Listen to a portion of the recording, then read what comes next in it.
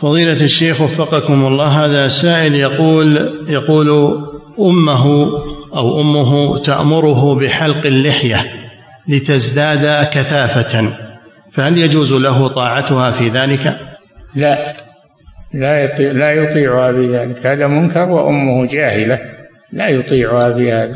نعم، تكفي اللحية التي خلقها الله له، ولا يتكلف تكبير اللحية، يرضى بما قسم الله له. قد يكون خفة اللحية بالنسبة له أحسن له. نعم.